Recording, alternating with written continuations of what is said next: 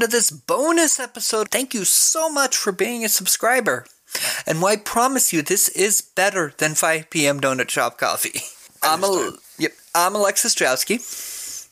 And I am not slamming my wife's head into the pillar of the house. I would certainly hope so. That you're not. I'm Kevin Daly. And this bonus episode is Malignant from 2021, directed by James Wan. I'm having visions.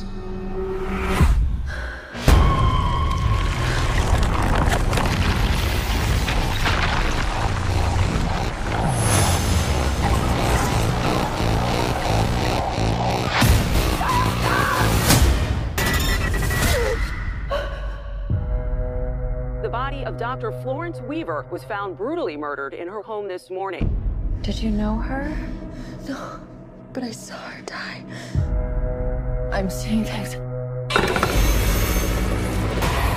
I'm seeing murders as they're happening.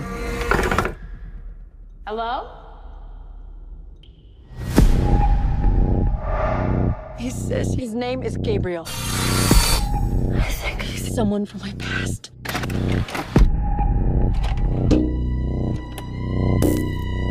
Happy birthday. Whatever happened to you before you joined our family hurt you in a way that I can't even imagine. Stop saying that. Maddie, who are you talking to? Gabriel. Is he your imaginary friend? Imaginary? He's the devil.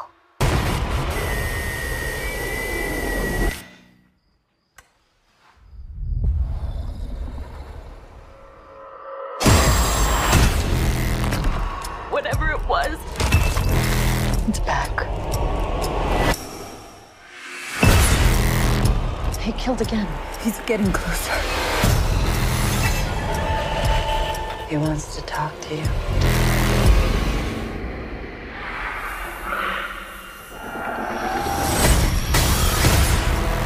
Mom, what do you know?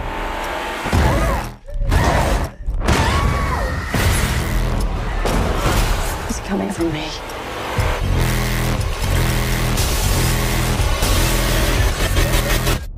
Who are you, Gabriel?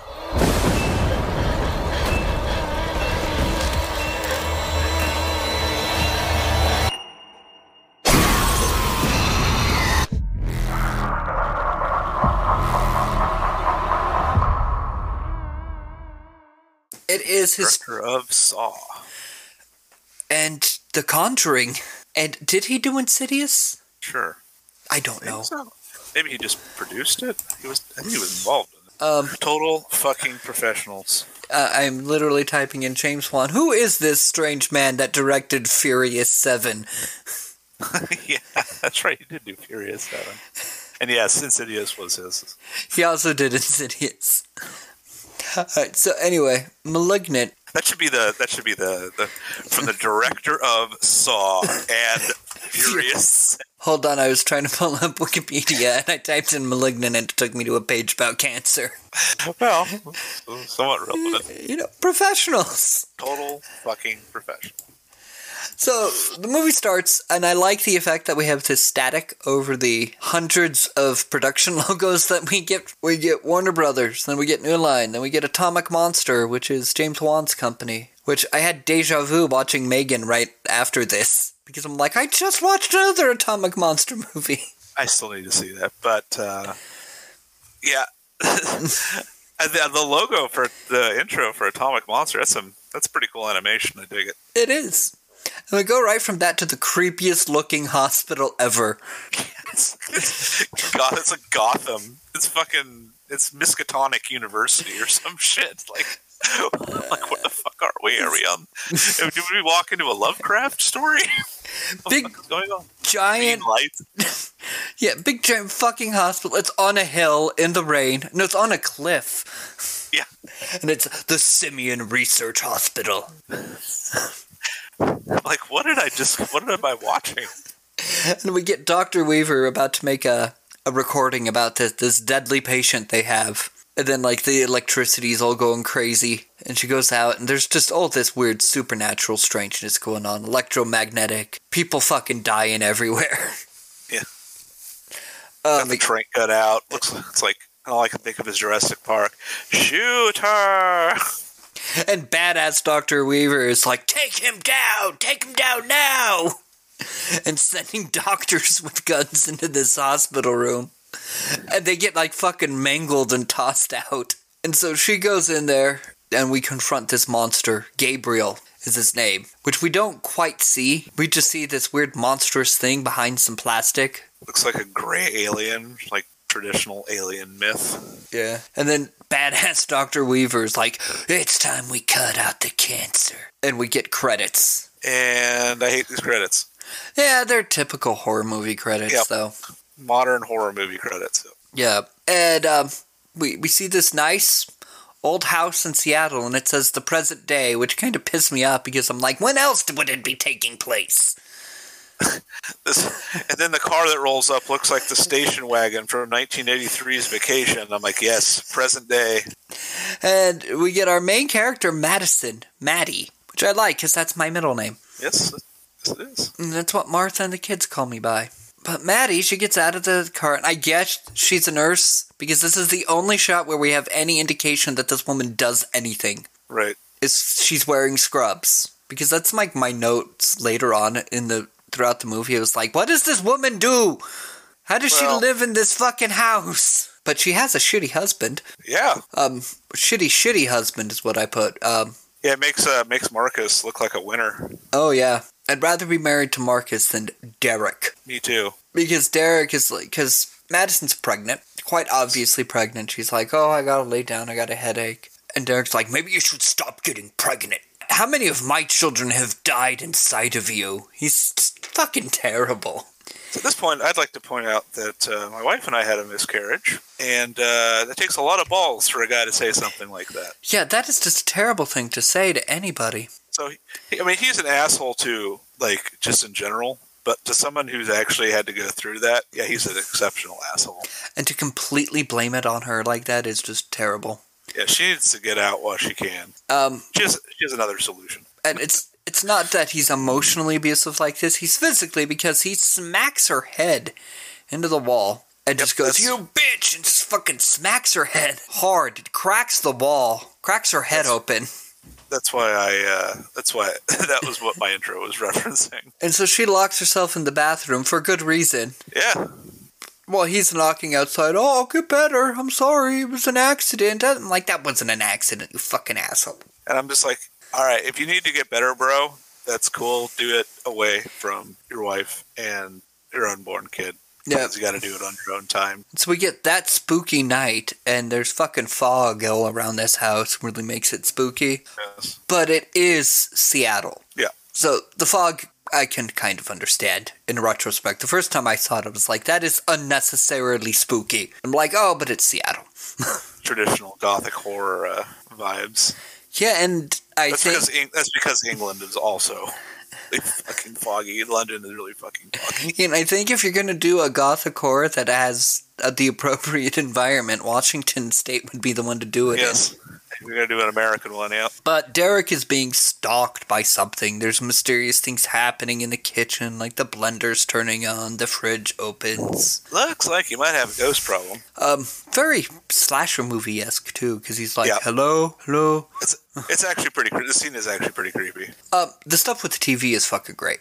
I like that part. Because the TV turns on, and it's just scanning through all the channels, and there's somebody sitting on the couch. Yeah. And then as soon as Derek turns on the light, that person's gone. But we have a shot of the couch still has the impression of somebody sitting on there. Like, it's going back into shape. It's not memory foam. Like, that was really well done. Yeah. I mean, all the shots in this scene are pretty good. And then he gets murdered. Good. He deserved it. He's brutally murdered. Yeah. This is now turned into a J-horror film. Not sure. Yes, it very much is, because our killer has big, long black hair covering their face. Yeah. And fucking twists his head completely around. Yeah, it is quite impressive. And then Madison goes downstairs. She's like, oh, hey. You know, she ends up confronting this killer, which we'll have more to say about later. Yeah. But the killer chases her, and we get these really great camera shots where it's tracking her up the stairs and everything. Yeah. I put very Hitchcockian. See Psycho Yes. and the stairway shots. Because it's like the stairway in Psycho where the cop gets killed and stuff. Very similar. And yeah, Hitchcock also influenced Giallo and apparently influenced James Wan. But enter Detective Kakoa Shaw and his partner Regina. And the CSI fangirl that has the hugest crush on Kakoa. I like her. Oh, I loved her too. She's so cute, the way that she's just dotes on him, just unashamedly. Like, she doesn't even hide the crush. Like, she knows they all know. Yeah. And they just see how just fucking brutal this murder was. And then we go to the hospital and we meet Madison's sister, Sydney. And we learn, sadly, that Madison had a miscarriage. You know, and some time passes, apparently a couple days, because Sydney comes back dressed as a princess. Because she's a working actress, as it were. Yeah, and a lot of times in the movie she'll mention, like, roles she's done. She's like, I played an extra in this. Yeah, but unfortunately, when you're a working actress, it usually means you have to take shitty jobs, like playing a princess at the kids, the functional equivalent of Chuck E. Cheese. Yeah, she calls it's Family Planet, is what she's like. I'm a princess at Family Planet, and I'm on lunch break. And that's when she talks to the detective. And it's like, well, how close are you with your sister? Not too close. Derek kept them apart, which very typical of abusive relationships. Yep. Separating for your support group, yep. Mm-hmm. But Madison decides that she's going to stay in this house. And she's like, this is my house. To where my further notes are like, how are you affording this house without a job? Because maybe there's a big life insurance policy from Derek, who knows? Yeah, because you know a hospital isn't fucking paying. Nope. That she ain't getting FMLA this long. Probably not. They fired her for missing 2 days. Yeah, you got 2 attendance points. Oh, a miscarriage? Your head bashed in? I don't know. Yeah. That's capitalism, bitch. I know. It's unfortunate. But so she hallucinates someone outside, and we get a nice, the camera work with the stairs again. And Is this where that sick overhead shot is? Yeah, the really great overhead shot of the stairs is here. Yeah, I love that shot. It's exactly in Psycho, by the way. It's so good. Yeah, it's a very good shot. So she's like, it's all in my head. Which apparently it is, because nothing happens. And we get the adding deadbolt mini montage. She's going up full in, boarding it up like a zombie movie. And then she decides to just stop and just stare at the crack in the wall like a crazy person. And she's just staring at it. And Sydney comes by, is trying the door, and then so she fucking climbs up to the second floor of the house to climb in the window. And it's like, Madison, what are you doing? You're just staring at the wall like a fucking crazy person. She loves her sister. That's for sure. And then we get this big reveal because she's like, oh, I'm so sad about the miscarriage. I just really wanted a biological connection. Sydney's like, but I'm your sister. Oh, no, sorry, Sydney. I'm adopted. And then it's like big music. Like this is a big giant reveal. At this point, I should probably mention that I am in fact adopted as well. Yeah. So, and what she's talking about is when having my first child was, that is actually a thing that people who are adopted do want to feel, because it's hard to explain to somebody who's not adopted. Yeah. To not really know where your biological ancestry is, and to have, it's not like it's a big deal. Like the realism is, realistically it's not a big deal, but it's a psychological thing for those of us who are adopted. So the music that starts here, and we get it several times throughout, it's like the theme music.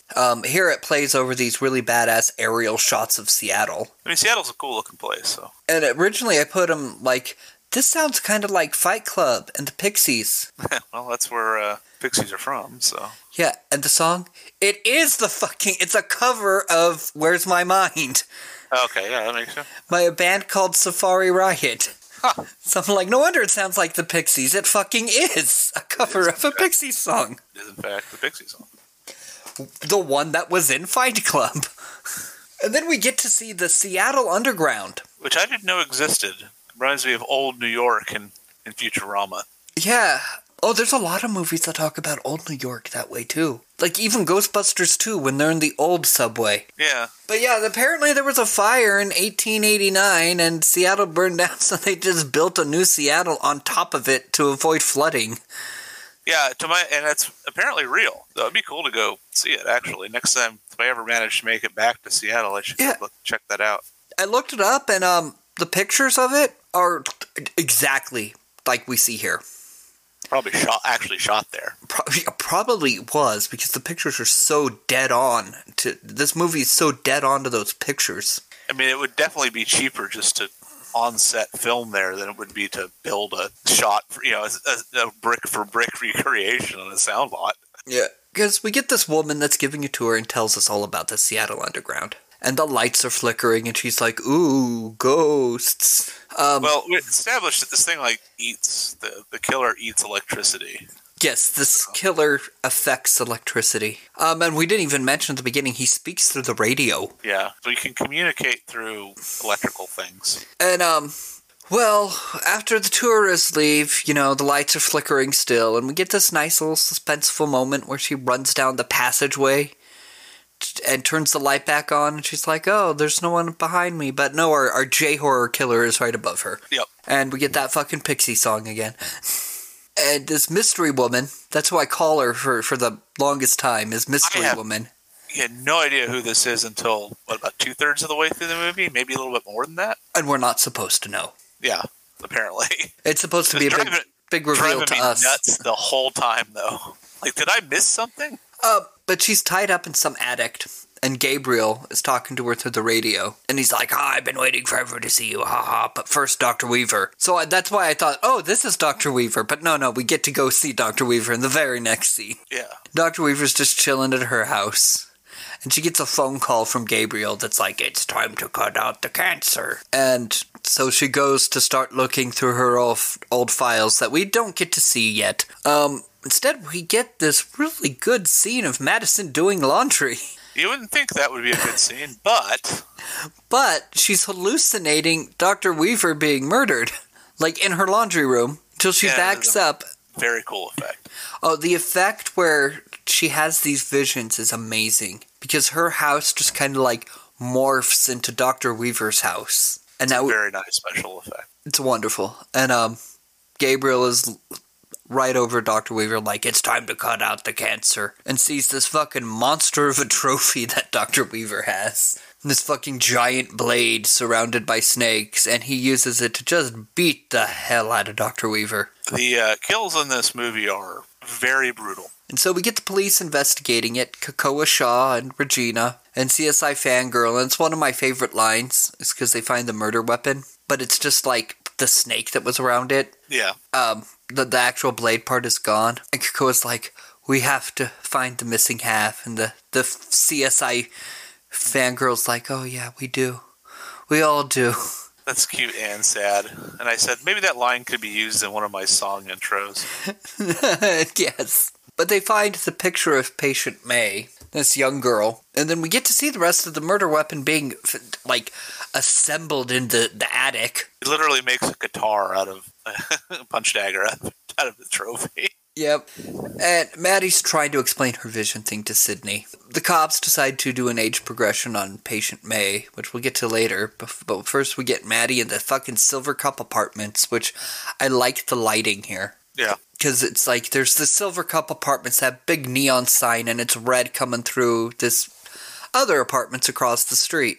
Which at first I thought was a hotel, because this guy living there, who's the other doctor from the beginning, used to work with Dr. Weaver. He keeps his house so fucking immaculate, I thought it was a hotel. Yeah, he's very, very neat. Yeah, and we only see this one bedroom, so... Yeah. He goes into the closet, and we know this dude is being murdered here. Right. Gabriel's on the ceiling, then he's under the bed. Really good at building atmosphere in this scene. Yeah. And then Madison is there in a vision. We get that really good vision effect again, and she's literally laying in bed next to this. Yeah. And she sees the killer just stabbing the fuck out of this guy with the dagger. And we get to see that this killer has the strangest friggin' body. Yeah. And Madison wakes up, her head's still bleeding from being hit, but now she's like, I saw his face. We could go to the cops. And the composite sketch, because the face that she sees through this hair is just this monstrous, ghoulish face. To where the cops look at the composite sketch and they're like, oh, we're looking for Sloth from the Goonies. Yeah. So far, there's a lot of cool things going on here, and I have no idea what to call the movie at this point. It's kind of this weird hybrid of slasher, J-horror, Giallo, a little bit of Nightmare on Elm Street vibes, the Dreams thing going on. Yeah. Sidney tries to explain, like, maybe Madison and the killer have this psychic link. You guys consult psychics, right? I played a psychic once on TV, and that's what they said they do. Maddie gets the phone call from Gabriel in the bathroom. And Gabriel calls her Emily, and she's like, I don't know who you are, what are you doing? And then she shouts out Gabriel. Like this, it's a repressed memory of hers. So, where do they go for the repressed memories? They go to visit Mom. Yeah. Who I didn't know until a second viewing that the mom points out how skinny Madison is getting, which makes sense. We learn later on. Oh, yeah. And so Madison's like, who the hell is Gabriel? We get this big visual reaction from Mom, and she puts on these home videos. And Gabriel was like Madison's imaginary friend that she talked to and blamed things on. Or so we think. Because then we have Cocoa finding the convenient backstory flash drives. Yeah. Like, the book on Patient May is one of those, like, false books with the cutout, and it's just full of flash drives. Full of flash drives. And so he's like, oh, there was this other doctor. I gotta go track down this other doctor. Just as Madison's having a vision of that doctor. But we don't actually get to see this murder. We just see Gabriel come in later and see this guy just fucking brutalized in his bathtub. And we get that really neat fight scene with Cocoa and Gabriel. Yeah. And the way Gabriel descends down that fire escape. Holy shit. Yeah. The way Gabriel moves is eminently creepy. Yeah. Very, very odd, awkward, strange movements. But also brutal, because, like, descending the fire escape, he just hops from floor to floor. Yeah. And even Cocoa's like, oh, fuck, I gotta take the stairs. I can't do that. And even still falls off at the end. And they have this big chase through the Seattle underground before the killer just gets away, and Cocoa's like, fuck it, I can't do this no more. Yeah, Gabriel gets it just basically slithers his way up into this hole in the ceiling, and Cocoa's like, nope, can't do that.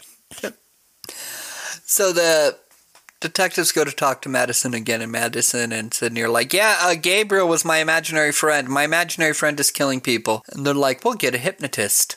And we get the hypnotism scene where we get that Madison had these visions also as a kid and had tried to kill her mom because Gabriel told her to. Because she got in trouble for ruining the frosting on the birthday cake. So Gabriel, called her on the phone to say, go kill Mom.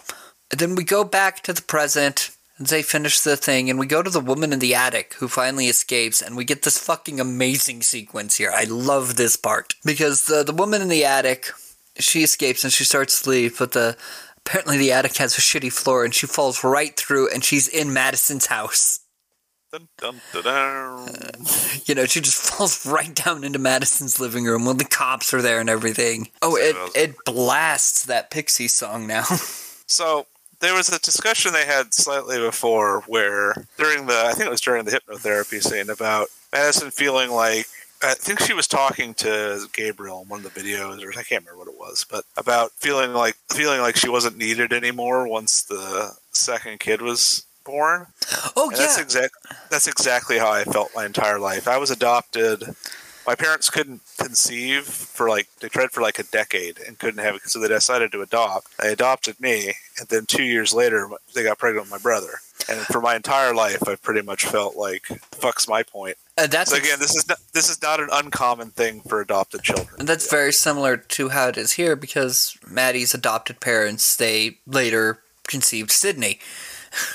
Right. But the police arrest Madison. Obviously, you had this fucking woman in your attic. They start to interrogate her. And we get, the weird shit with the electronics again. Yeah.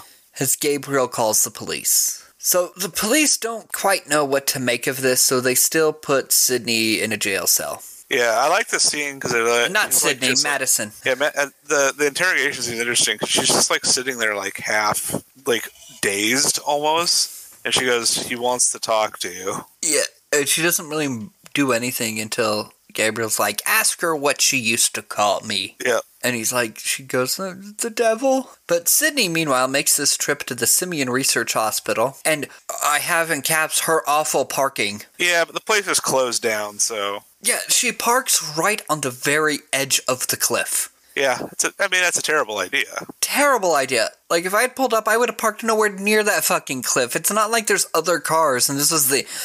Right, it's abandoned. Yeah, but she parks right... her wheels are almost over the edge of this cliff. It's like, really? It's like when you're in like a parking lot, you're the only car, and then you come back and there's another car parked next to you in spite of the fact that you were the only other car. Yeah. That's the kind of parker she is. But so she goes in, and she's investigating. Meanwhile, Madison is trapped in the jail cell with all the bad jail girls. This is our woman in prison moment. Yeah, I was going to say, suddenly. There's a woman peeing, and then she doesn't wipe. That bugged me, actually. Not the woman peeing. The fact that she just pulls her panties back up and goes on her day. It's like, she did not wipe. Prison rules. I don't think that's a rule in prison, though. Yeah, I don't know. But Sydney gets these videos and takes them back to Mom, and they learn about Serena May, who is the mother of Emily/Madison, who is 15 years old and raped and gave birth to 2 kids, Madison and Gabriel. And their mom gets mad. She's like, they told me she died, those lying cock knockers. I do like that line. So, just to continue the personal exploration that is this movie, my birth mother was 15 and claimed she had been raped. Turns out she didn't. She eventually recanted that because her parents were super religious. And so, yeah, it's getting a little close to home here. Wow, I didn't know that much. Yeah. Yep. Mm-hmm. We also learned that our Jane Doe attic woman is Serena May. Yep. And we watch a video where they're talking to Emily's like, we had to drug Gabriel to get a moment alone with you. And okay, we're gonna wake up Gabriel now. And they go, and Gabriel is like, lives on the back of Emily Madison here. The most insane parasitic twin in the history of parasitic twins. Yeah, it's a parasitic twin, and it's fucking creepy ass shot when they do that reveal. Oh yeah, and I think it's like an alien, like something out of Alien Autopsy. It's fucking bizarre. And I think what makes it even more effective are the way Sydney and the mom like gasp and scream when they see it. It just adds to like the holy shit reveal. I mean, that is the appropriate reaction. And Gabriel controls Emily's vision. Gabriel hijacks her body, and Dr. Weaver refers to Gabriel as a tumor, hence the title Malignant. And she's like, well, it's time to cut out the cancer, and they suppress him into her skull. Like, they cut off all of his body and just leave a little bit of head, because they share the same brain, that they just kind of like stuff in her skull. Yeah, because basically the idea is if they tried to remove him entirely, it might kill her or leave her basically lobotomized and brain dead. Yeah, and so Gabriel had lived inside of her skull until Derek smashed her head into the wall that kind of woke up Gabriel. And that's why her head keeps bleeding, because it's not actually closed. And we see what this looks like. Other than the fact that I have here really, really fucked up to consider this living person, sentient and autonomous, as nothing but a tumor, I can side with Gabriel on that. Because Gabriel is a human being, a really bizarre, parasitic human being, but still a fucking human. Right, it is weird. And the doctor's like, yeah, no, you're a tumor. You're not a person. But then we have Madison in the jail when Gabriel wakes up. It is an amazing scene. Because we see Madison just, her eyes roll back. She's gone, and it's just Gabriel. And Gabriel, uses everything backwards because he's on the back of Sydney, so he uses her body backwards. He pops her arms out of socket to use them differently. Yeah. And he fucking murders all of these women in the jail cell. So at this point, the movie kind of becomes like the equilibrium of horror films. It does. Like, the fight choreography is so cool for the next, 10, 15 minutes. But it's also impossible because there's a part where Gabriel leans over and snaps this woman's neck, which means that Madison is leaning backward to snap this woman's neck. Right. Now you try to lean backwards and pick up like a ball from the ground and see if you can do that. I think there are probably a few people who have this weird contortionist body that can do shit like that. And while this is going on, Sydney is calling Kakoa to say, oh, well, Gabriel's this, and Gabriel's like, Kakoa's like, I'm sorry, there's a massacre happening. There's just bodies everywhere. Because Gabriel gets out of the jail cell and it's just full ham at this police station. Just cutting off arms and throwing them at people, shooting guns. Amazing fight sequence. It is such a great fight sequence. And my note here is like, how does Maddie not feel this shit the next day?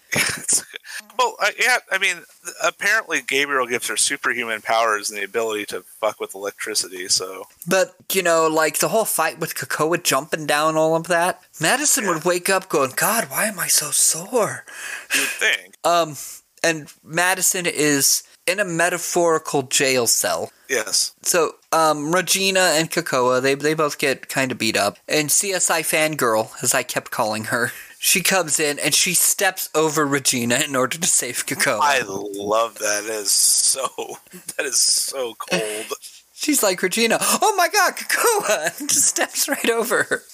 And she takes out her phone. She's like, why am I calling the police? It's like, she should be calling the paramedics. So Sydney goes to see Serena May at the hospital. And the security guard's like, nope, I can't make you through. But then his fucking pacemaker explodes. Yeah, because Gabriel is there and can fuck with electricity. Yeah, and because it looks like he's having a heart attack. He's like, my pacemaker! And then his chest bursts open. Yep. And we have this whole fight with Sydney beats Gabriel beats the hell out of Sydney, throws her a bed at her, pins her under a whole hospital bed. And Madison's trying to get control. And that's when Sydney's like, Madison, he killed your babies. That's, you know, how he's getting stronger. And that's like the final straw for Madison. She makes her will save at this point. Yep. But we get this very interesting sequence because Gabriel kills Sydney, blows her head off with a gun, and then goes over and kills Serena. But then Madison's like, no, Gabriel. And we see that Madison made Gabriel hallucinate that he murdered them. Right, because she's now in possession of her body again, and is now the one in control. Yeah, and so now she's put Gabriel into the metaphorical jail cell. Even though Gabriel's like, you don't deserve your body. And she's like, it's my body. And so she goes over to Sydney and she's like, I have a blood connection, blood or not, you're my sister. And it's a happy ending, kind of. Kind of. Because what the fuck is going to happen to Madison now? Yeah, this is. I'm not sure I'd want to live if I were Madison. That would be actual hell, right? Knowing that all the shit that Gabriel did while possessing your body. Like, even if you're not actually responsible for that, because you are technically two separate people, the guilt would still be insane, because that was technically your doing. The blood is literally on your hands. Yes, the back of your hands, as it were. And also, how would this legally be looked at? They wouldn't just say, oh, you're right, it's Gabriel, you're free to go, Madison. Yeah, I mean, that would be a hell of a legal situation. I honestly have no idea. They'd probably treat it like dissociative identity disorder, right? Yeah, that's exactly what I was thinking, that Madison would probably spend the next several years, if not the rest of her life, in an institution. Right, because pretty sure, I mean, it is functionally just a really weird form of dissociative identity disorder. Yeah, but that's... One that is physical rather than mental. But that's Malignant. I loved this movie. I mean, I like this movie a lot, too. Like I said, a lot of it hit very close to home. So that was, definitely give me a tie to the main character. The whole, supernatural strength, electricity thing, all that shit, I don't know. Okay, sure. I would like some explanation about why he is able to do that. What it is about him specifically. But it is... But I like the rest of it. His tribute to Argento and Giallo. I know, because it gets more supernatural as time goes on in those movies. Well, Giallo by itself is not supernatural. The most it got was that psychic in Deep Red. Dario Argento, he later did kind of like a mix of the two with Tenebrae later on. And that's probably one of the largest influences on this. But yes, this is very, very inspired. But really cool cinematography, absolutely awesome, fight scene, a little bit of body horror, psychological horror, weird J-horror elements for reasons. Yeah, I mean, it all works together so well. I mean, James Wan is a good filmmaker. Took me a while to grow into him because all of his stuff became franchise. Right, and usually when stuff becomes franchise, they kind of suck. Because Saw, Insidious, Conjuring, those all turned into franchises. And then he directed Furious 7, and how do you take somebody seriously when they directed Part 7 of a franchise? One of the most profitable franchises in movie history, though. Yeah, but you could say the And same they're about... fun. You could say the same about Friday the 13th movies. It's true. We had this discussion before, though, about sequels, and like sometimes the sequels retroactively make the original worse. Yeah. Co-wrote and produced Megan, which I loved Megan. Yeah, I need to see that. It looks super fun. Yeah. Coming up later for James Wan is he's the director of Aquaman and the Lost Kingdom. I need to see the first Aquaman. I mean, Jason Momoa has a lot of charisma. He does. I saw him in something else recently that was unexpected, and was like, wow, Jason Momoa is actually really good. He's funny, and he's got that, he definitely fits that The Rock mold, the Chris Hemsworth. He's kind of a big, doofy, beefcakey sort of dude, but also really funny. So you can play the, like, lovable hunk.